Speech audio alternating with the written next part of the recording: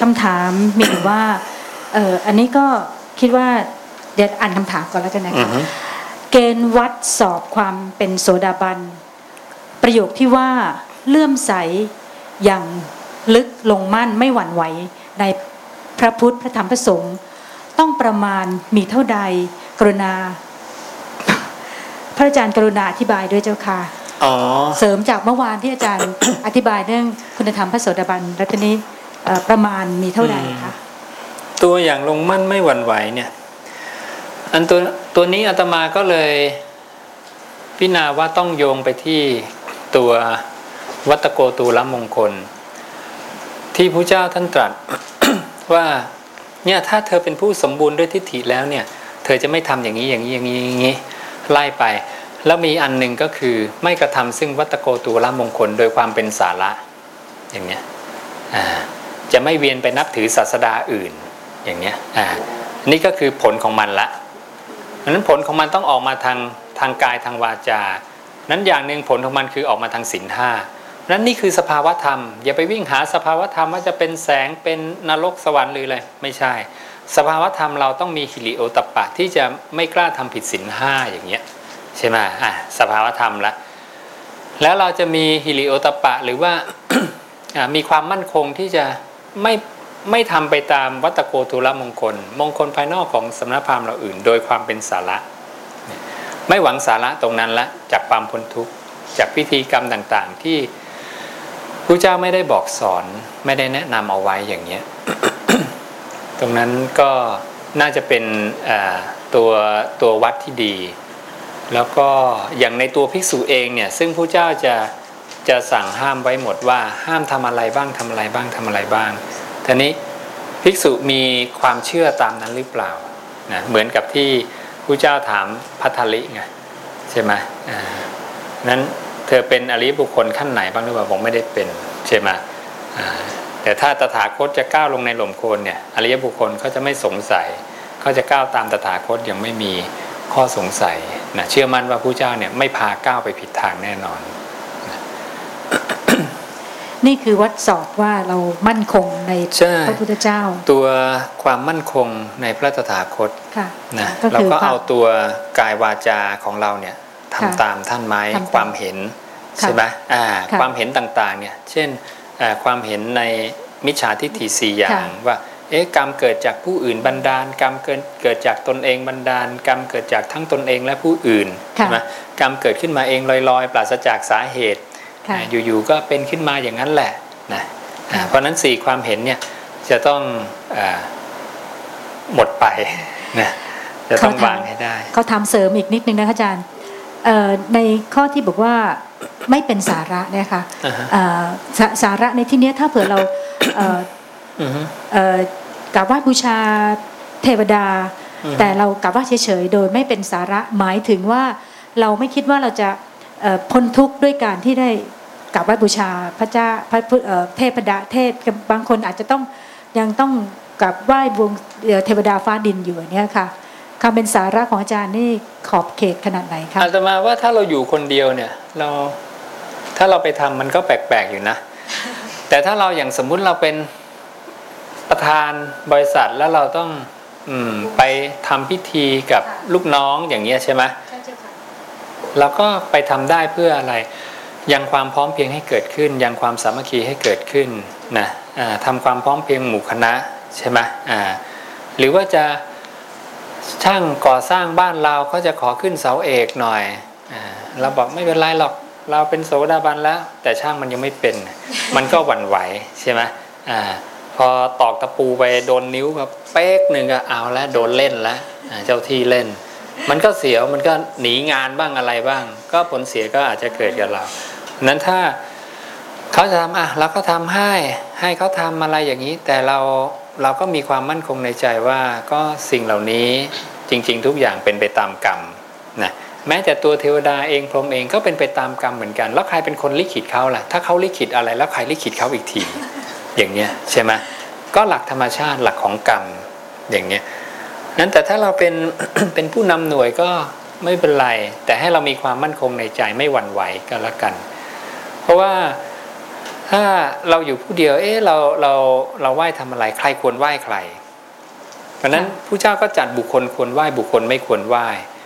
หรือว่าผู้เจ้าบอกว่าเทพพรหมประชาบดีทั้งหลายเนี่ยจะไหว้ภิกษุผู้มีจิตหลุดพ้นมาแต่ที่ไกลเทวว่าข้าแต่บุรุษท่านอาชาในข้าแต่บุรุษท่านสูงสุดข้าพเจ้าไม่อาจจะทราบสิ่งซึ่งท่านอาศัยแล้วเพ่งของท่าน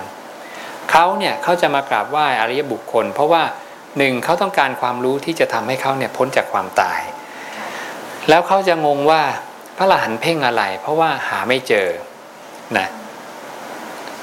การเพ่งหมายถึงพรหมหรือเทวดาก็ต้องมีปิติเป็นภักษาหารมีฌานเป็นสิ่งที่เขาเพ่งเขาอาศัยเป็นอาหารในการดำรงชีวิตอยู่ของเขาของเราก็มีดินน้ำไฟลมหมุนเข้าไปหล่อเลี้ยงเป็นอาหารแต่เขาหาเครื่องอยู่ของพระอรหันต์ไม่เจอเขาก็เลยรู้สึกว่าพระอรหันต์เนี่ยเหมือนเรามองเทวดาไม่เห็นเราก็โอ้ไปไหว้เทวดาสูงสุดอย่างเงี้ยพวกนี้ก็มองพระอรหันต์ไม่เห็นครับโอ้โหพระอรหันต์สุดยอดอย่างเงี้ยใช่ไหมข้าพเจ้าไม่อาจจะทราบสิ่งซึ่งท่านอาศัยแล้วเพ่งของท่านนะอย่างนี้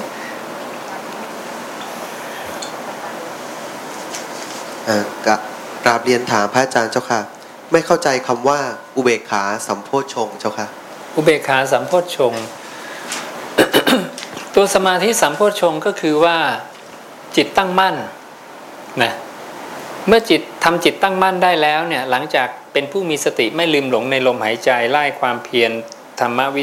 ริยะอะไรมาถึงกระทั่งทำจิตให้ตั้งมั่นได้แล้วพระเจ้าก็บอกว่า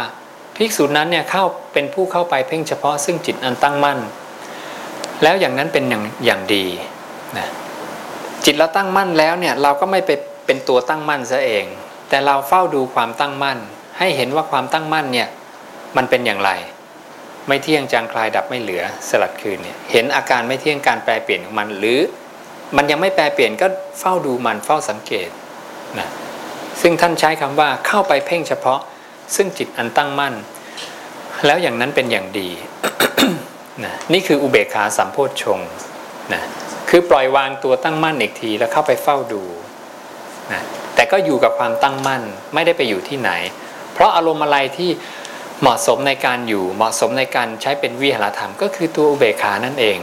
นะเมื่อได้อุเบกขาแล้วเนี่ย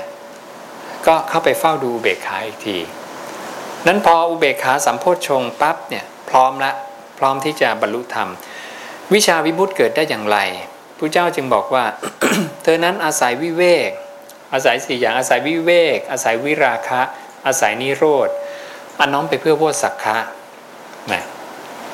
นั้นพอเราหยิบพุทธวจนะ2พระสูตรนี้มาเชื่อม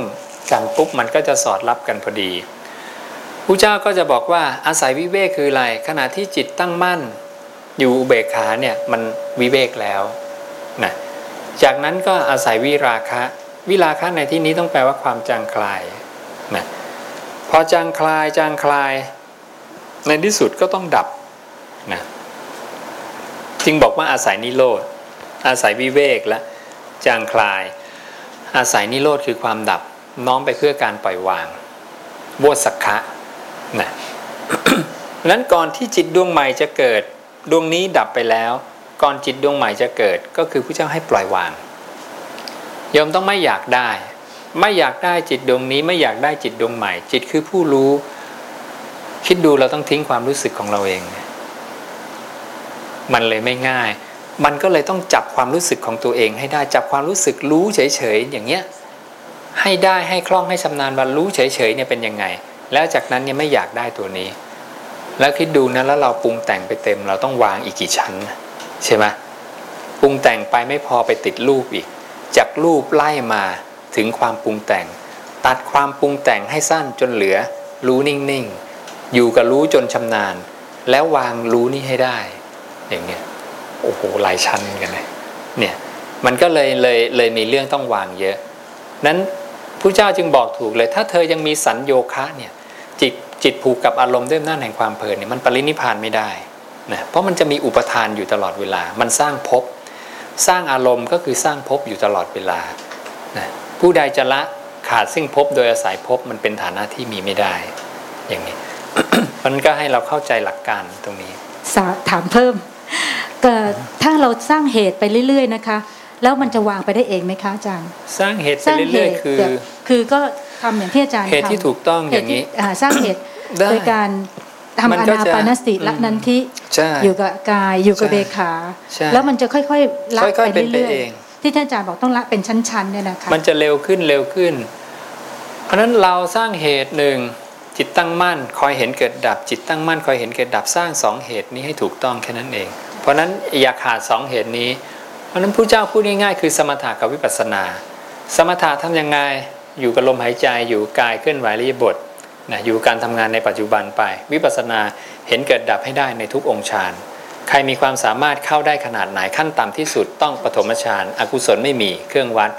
จากนั้นใครมีความสามารถเข้าได้สูงกว่านี้นะก็เข้าไปสิ่งที่ต้องทำต่อก็คือเห็นเกิดดับในทุกๆสมาธิทุกขั้นที่ตัวเองได้นะนั้นทำ2อย่างแค่นี้ทำมากทำบ่อยทำนานเดี๋ยวก็จะดีขึ้นไปเรื่อยๆขอเสริมอีกนิดนึงนะคะพอดีคิดขึ้นมา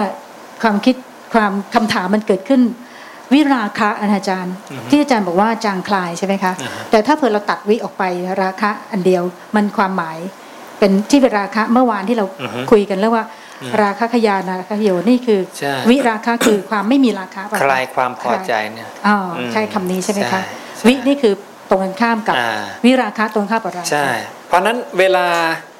จิตอยู่อุเบกขานั่นก็คือวิญญาณเกาะอุเบกขาและเวลามันไม่เที่ยงจางคลายนั่นก็คือมันคลายความพอใจจากอารมณ์อันนี้ขณะที่มันคลายแล้วก็จุดที่มันดับแล้วก็วางใช่เพราะว่าจิตที่เกิดแล้วต้องมีการดับแน่นอนอย่างนี้จิตที่เกิดแล้วไม่ดับไม่มีมันจะดับเมื่อไหร่แค่นั้นนะอาตมามองเหมือนฟองสบู่ที่เราเป่าไปเป็นฟองบางฟองก็ดับเร็วบางฟองก็ดับช้านะมันก็เลยแล้วแต่ว่าจิตดวงไหนจะดับช้าดับเร็วนะคำถามข้อที่2ครับเมื่อหมดเวลานั่งสมาธิจิตไม่อยากจะไปรับรู้อารมณ์ภายนอกจบแค่นี้เมื่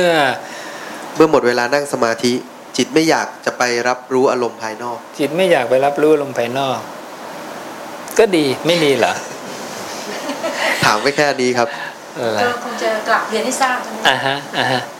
ไม่ได้คำถามเลยคงจะส่งอารมณ์อาจารย์ก็ดีแล้วก็เราก็อยู่กับอารมณ์ภายในนะอยู่อารมณ์ภายในไปเรื่อยๆนะก็ตั้งจิตอยู่กับกายใช่ใช่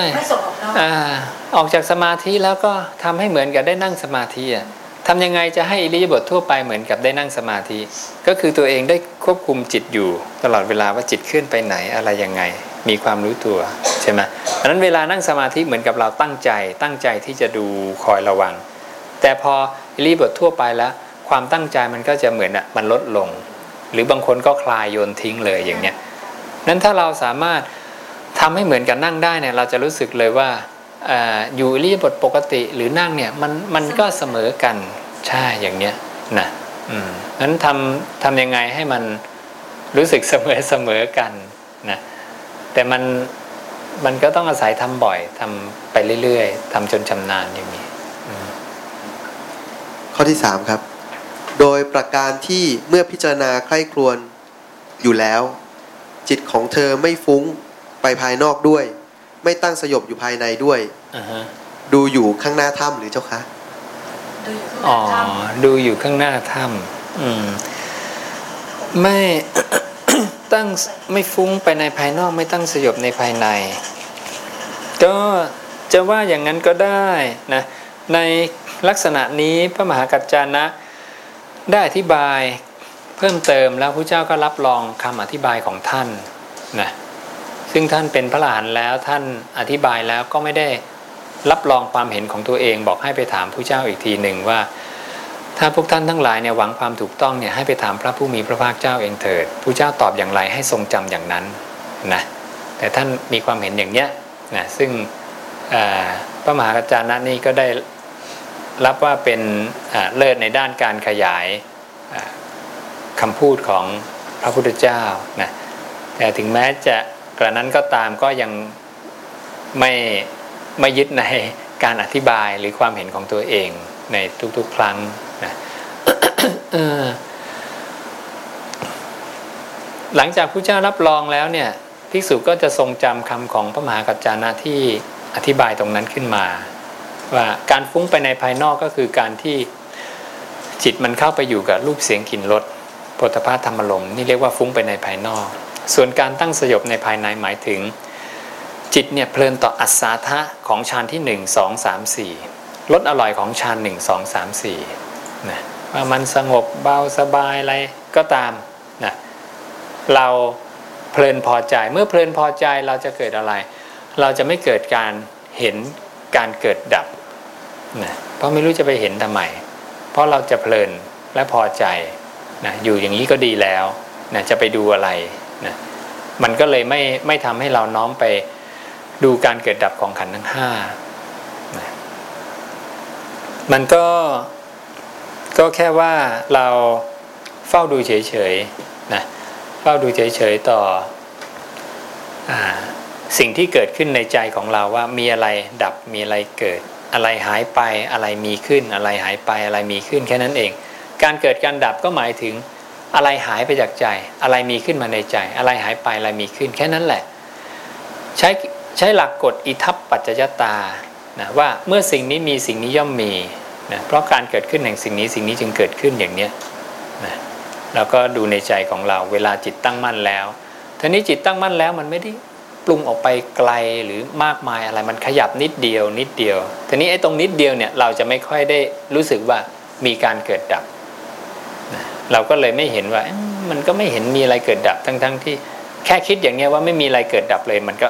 เกิดดับแล้วมันเคลื่อนออกจากนิ่งแล้วมันขยับแล้วอย่างเงี้ยมันคิดน้อยอ่ะมันปรุงน้อยนะมันเคลื่อนน้อยเราก็เลยต้องสังเกตดีๆนะคำถามต่อไปครับฐานหมดนะมีฐานสำรองใกล้ๆมั้ยฐานหมดจริงๆด้วยค่ะ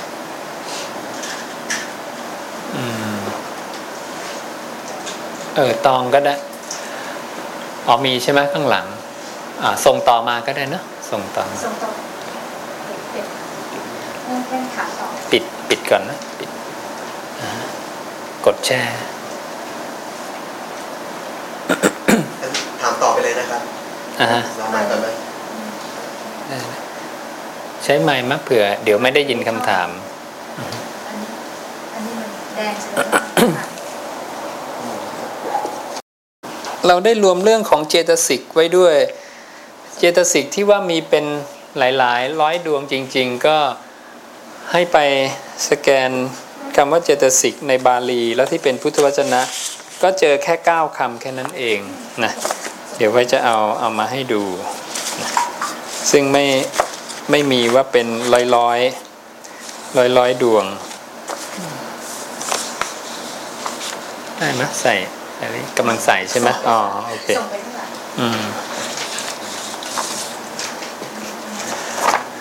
เรื่องการนุ่งขาวนะเราก็ได้ไปเจอว่ามีที่มาที่ไปอย่างไรนะก็เจอคำว่าโอดาตวัสนานะแปลว่าฆรหัสถ์ผู้นุ่งขาวซึ่งสาวกสาวิกาเนี่ยในนัยยะที่ละเอียดขึ้นพระเจ้าจะแบ่งเป็น6ระดับปกติจะมีภิกษุณีอุบาสกอุบาสิกา4ระดับใช่ไหมแต่นัยยะที่ละเอียดขึ้นพระเจ้าจะแบ่งอุบาสกกับอุบาสิกาเป็นอุบาสกผู้ประพฤติพรหมจรรย์อุบาสกผู้บริโภคกามอุบาสิกาผู้ประพฤติพรหมจรรย์อุบาสิกาผู้บริโภคกามนี่แหละตัวอุบาสกอุบาสิกาผู้นุ่งขาวโอดาตวัสนานะนั้นเราจะได้มีเหตุมีผลในการที่ว่าเราใช้ชุดขาวเพราะว่าก็มีที่มาที่ไปเหมือนกันอย่างนี้สรุปว่าคฤหัสถ์ก็เป็นพระอรหันต์ได้ใช่ไหมเป็นได้เนี่ยมันเก็บข้อสงสัยกระจุกกระจิกเอามาให้หมดว่าทำไมทำอย่างนี้นะมันคำถามต่อไปได้คำถามต่อไปครับต่อเนื่องจากคำถามที่แล้วนะครับการที่พูดกันว่าดูจิตนั้นแท้จริงเป็นการเห็นความคิดอารมณ์เกิดดับ ในวงเล็บโดยจิตไปเกาะอยู่กับอารมณ์ความคิดหรือสัญญาสังขารแค่เรามองไม่เห็นตัวจิตจริงๆใช่ไหมใช่หรือไม่คะ และจะมีโอกาสเห็นตัวจิตบ้างหรือไม่ครับดูจิตของผู้เจ้าเนี่ยก็คือเห็นผู้รู้จริงๆแต่ส่วนใหญ่เมื่อเรายังไม่เห็นผู้รู้เราก็จะคิดว่าตัวความคิดคือจิตนะสังเกตจากตัวอาตมาเองก่อนบวชมานั่งดูจิตอย่างเงี้ยนะพอเริ่มทำไปหรือว่าเริ่มเห็นแล้วว่าไอ้ความคิดเป็นนั้นเราก็คิดว่าความคิดคือจิตเรายังไม่รู้จักผู้รู้อีกใช่ไหมนั้นเราก็คิดว่าจิตเราเป็นอย่างนั้นอย่างนี้ก็คือเราคิดอย่างนั้นอย่างนี้อย่างเนี้ย เพราะนั้นส่วนใหญ่เวลาพอดูจิตเข้าไปเนี่ยยังไม่ค่อยเห็นจิตหรอกก็จะไปเห็นเวทนาเห็นสัญญาเห็นสังขารกว่าจะเห็นว่าจิตหรือวิญญาณขันธ์เป็นผู้ที่เข้าไปรู้เวทนาสัญญาสังขารเนี่ยโอ้ก็เล่นกันยาวอยู่เหมือนกันนะจนกว่าจะเห็นว่าไอเนี่ยมันเกิดดับแล้วก็เบื่อมันไม่อยากได้หรือว่าเห็นว่ามันก็ไม่ใช่ชีวิตแล้วใครเป็นคนรู้มันใครเป็นคนขับเคลื่อนมันนะก็กลายเป็นว่าเราจะมาเริ่มเห็นนะวิญญาณหรือจิตเป็นคนเข้าไปขับเคลื่อนไอ้ขันธ์พวกนี้อย่างเนี้ยตัวไอ้ขันธ์พวกนี้มันไม่รู้เรื่องอะไรหรอกอย่างเนี้ยนั่นแหละเราจะถึงจับไอ้ตัววิญญาณขันธ์หรือจิตเนี่ยจริงๆได้แล้วรู้จักมันแบบชัดเจนนะว่าจริงๆมันเป็นผู้รู้เฉยๆที่เข้าไปตั้งอาศัยในขันธ์ต่างๆแล้วก็ขับเคลื่อนหรือที่พระเจ้าเรียกว่าเจริญงอกงามไพบูลย์ต่อไปอย่างเงี้ย นี้เราจะรู้เลยว่าทำไมพระเจ้าให้แบบว่า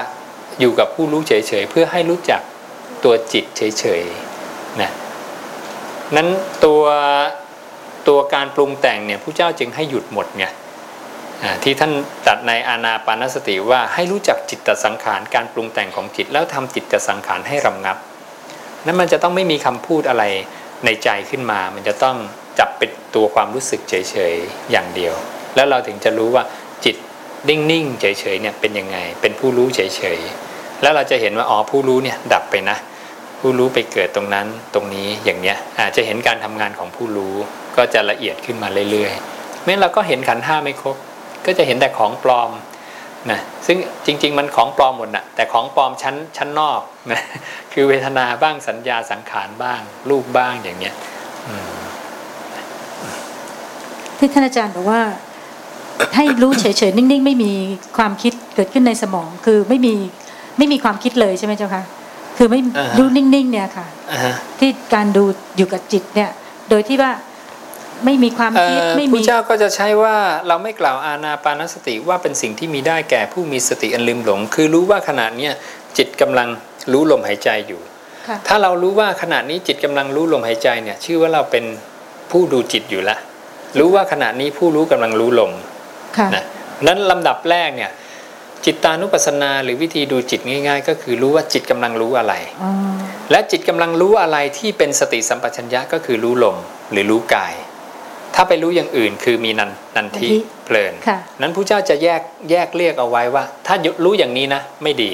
ต้องละถ้ารู้อย่างนี้ทำให้มากทำให้บ่อยทำให้นานอย่างนี้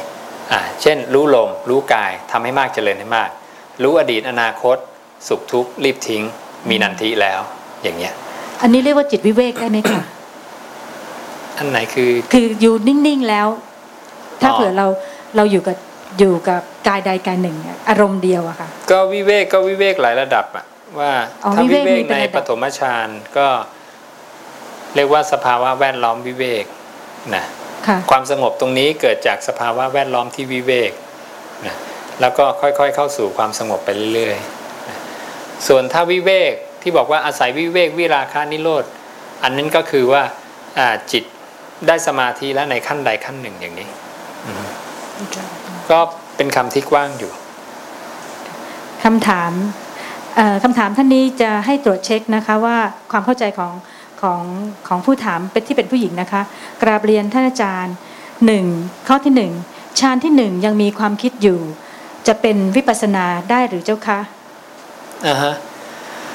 ก็วิปัสสนาคืออะไรล่ะ มันก็ต้องดูนะไปดูคำที่พระเจ้าบอกกล่าวความสิ้นอาสวะวิปัสสนาคือการเห็นความจริงของธรรมชาติว่าความจริงของธรรมชาติมันมีการเกิดการดับมันเป็นของไม่เที่ยงนะ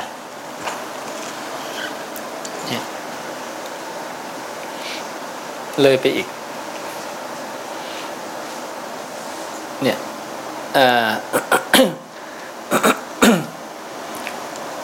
คนคนนั้นได้ปฐมฌานแล้วบอกพระเจ้าก็บอกว่าในปฐมฌานเนี่ยขันธ์ห้าทำงานอยู่นะแล้วเธอนั้นเนี่ยตามเห็นซึ่งธรรมเหล่านั้นโดยความเป็นของไม่เที่ยงเป็นทุกข์นะเป็นโลกเป็นของแตกสลายไม่ใช่ตนนะแล้วก็น้อมไปสู่อมตะธาตุนะแล้วก็บอกว่าเธอดำรงอยู่ในวิปัสสนาญาณอันมีปฐมฌานเป็นบาทย่อมถึงความสิ้นไปแห่งอาสวะนะนั้นตรงเนี้ยเป็นการเข้าไปเห็นความจริงของธรรมชาติว่ามันเป็นอย่างนี้โดยใช้ปฐมฌานเป็นบาทฐานหรือทุติยฌานตติยฌานจตุตฌานอากาสานัญจายตนะสมาธิทุกขั้นตอนใช้เป็นบาทฐานได้หมดนั้นความสงบขั้นใดก็ได้นะมันก็อยู่ที่เรานิยามคำว่าวิปัสสนาคืออะไรแต่ผู้เจ้านิยามอย่างนี้นะ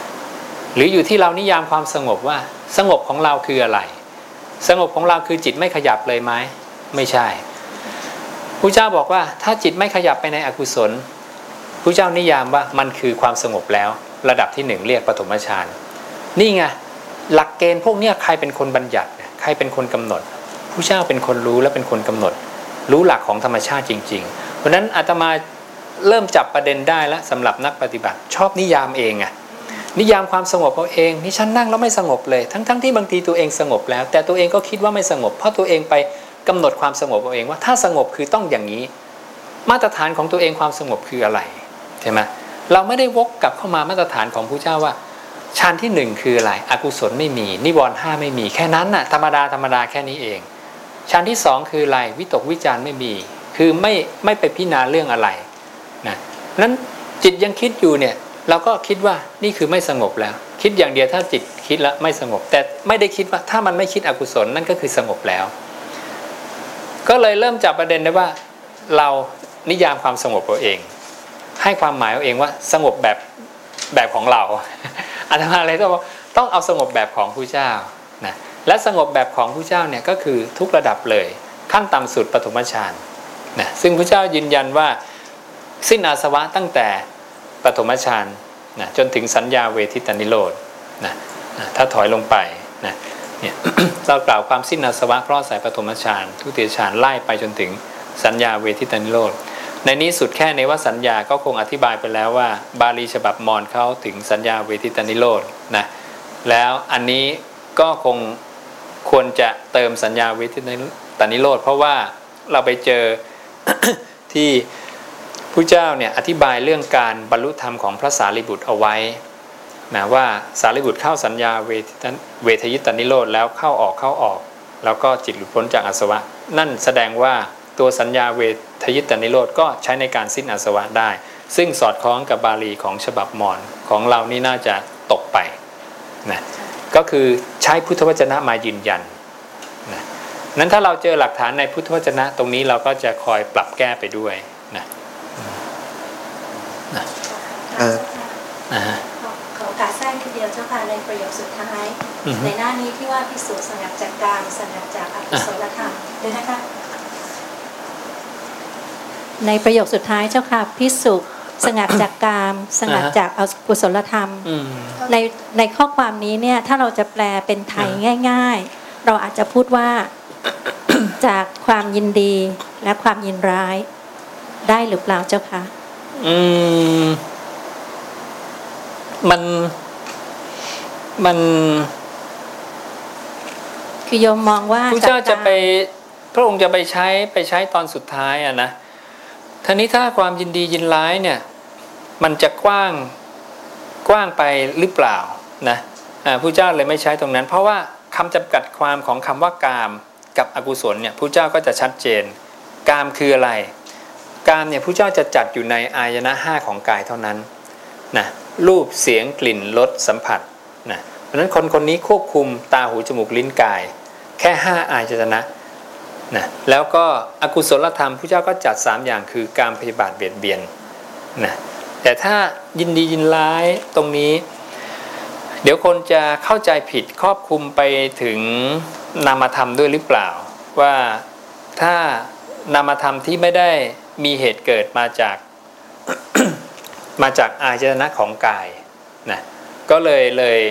ยไม่อยากจะใช้คำของพระเจ้าดีกว่าคิดว่านะก็จะค่อนข้างชี้ชัดนะคือโยมพยายามที่จะเหมือนกับทำความเข้าใจกับในแง่ของกามเพราะว่าบางทีถ้าคนที่ยังไม่ได้ศึกษาจะมองว่าแล้วกามมันคืออะไรกันแน่กามก็ต้องไปดูนิยามที่พระเจ้าให้ไว้เจ้าค่ะพระเจ้าก็ตรัสว่ากามคือความกำหนัดไปตามอำนาจความตรีตรึกอำนาจความตรีตรึกความคิดของเราเนี่ยความพอใจในความคิดนั่นแหละคือกามของคนเรานะอารมณ์อันวิจิตรทั้งหลายในโลกนั้นหาใช่กามไม่นะทีนี้ ตัวความตรีตรึกสังกัปปราคะความกำหนัดก็คือพอใจไปตามอำนาจความคิดนะสังกัปปะนะคิดปรุงแต่งราคะพอใจในความคิดนั่นแหละคือกามของคนเรานะอารมณ์ทั้งหลายในโลกนั้นไม่ใช่กามนะผู้มีปัญญานำออกเสียซึ่งฉันทะในอารมณ์อันวิจิตรเหล่านั้น ตัวที่เป็นเหตุเกิดของกามคือตัวกามคุณอายตนะ5เนี่ยผู้เจ้าเรียกว่ากามคุณนะในพระสูตรเดียวกันนี้ผู้เจ้าจะแบ่งกามคุณกับกามออกจากกันกามคุณคือเครื่องไต่ต่อให้เกิดกามตัวกามคุณคือตาหูจมูกลิ้นกายแค่5ของกายแค่นั้นนะ สัมผัสรูปเสียงกลิ่นรสโผฏฐัพพะแล้วคิดขึ้นมาตากระทบรูปปั๊บปรุงแต่งพอปรุงแต่งคิดขึ้นปุ๊บแล้วพอใจในความปรุงแต่งนั่นแหละมีกามอย่างนี้นั้นตัวกามอยู่ที่นี่อยู่ที่การพอใจในความปรุงแต่งซึ่งความปรุงแต่งนี้ต้องมีเหตุเกิดมาจาก5ทาง5ช่องของกายนะถ้าเกิดจากช่องอื่นพระเจ้าไม่ได้เรียกว่ากามเพราะไม่ได้อาศัยกามธาตุเพราะตัวตาหูจมูกลิ้นกายใจคือตัวกามธาตุนะเดี๋ยวจะโยงอีกในพระสูตรหนึ่งซึ่งพระเจ้าจะบอกเหตุเกิดของกามขึ้นมานะเพราะมีกามธาตุนะตัวกามธาตุโยงไปก็คือตัวดินน้ำไฟลมนั่นเองตัว4ธาตุนี้นะคือตัวกามธาตุนะเนี่ยอริยวินัยเรียกอารมณ์ทั้งหลาย5ประการว่ากามคุณนะตัวจักษุเนี่ยตาหูจมูกลิ้นกายนะอารมณ์ที่น่ารักน่าปรารถนาน่าพอใจนะเพราะนั้นพระเจ้าจะแยกกันตรงนี้โยมจะไม่เจอจากที่ไหนเลยนอกจากพุทธวจนะไม่มีใครให้นิยามคำพูดของกามได้เป๊ะขนาดนี้แล้วก็ชัดเจนคมมากนะนั้นเราจะกำหนดความหมายของคำว่ากามได้ชัดเจนแล้วโยมเอาไปใช้อะไรได้อีกหลายเรื่องเลยตรงนี้เอาไปสวดมนต์ได้เลยนะอันนี้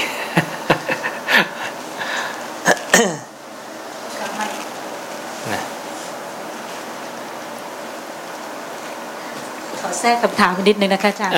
เพราะเดี๋ยวนะเพราะนั้นตรงนี้มันก็จะเยอะนะคำว่ากามคนนั้นก็ต้องเข้าไป